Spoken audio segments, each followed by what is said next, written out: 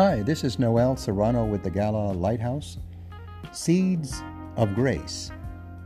For nearly 4 decades, a man in India has worked to bring a scorched, sandy wasteland back to life. Seeing how erosion and changing ecosystems had destroyed the river island he loved, he began to plant one tree at a time. Bamboo, then cotton. Now lush forests and abundant wildlife filled more than 1,300 acres.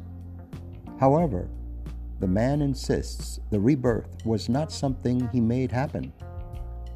Acknowledging the amazing way the natural world is designed, he marvels at how seeds are carried to fertile ground by the wind. Birds and animals participate in sowing them as well. And rivers also contribute in helping plants and trees flourish. Creation works in ways we cannot comprehend or control. According to Jesus, this same principle applies to the kingdom of God. This is what the kingdom of God is like, Jesus said. A man scatters seed on the ground. The seed sprouts and grows, though he does not know how. Mark 4:26-27. God brings life and healing into the world as pure gifts, without our manipulation. We do whatever God asks us of us, and then we watch life emerge. We know that everything flows from His grace.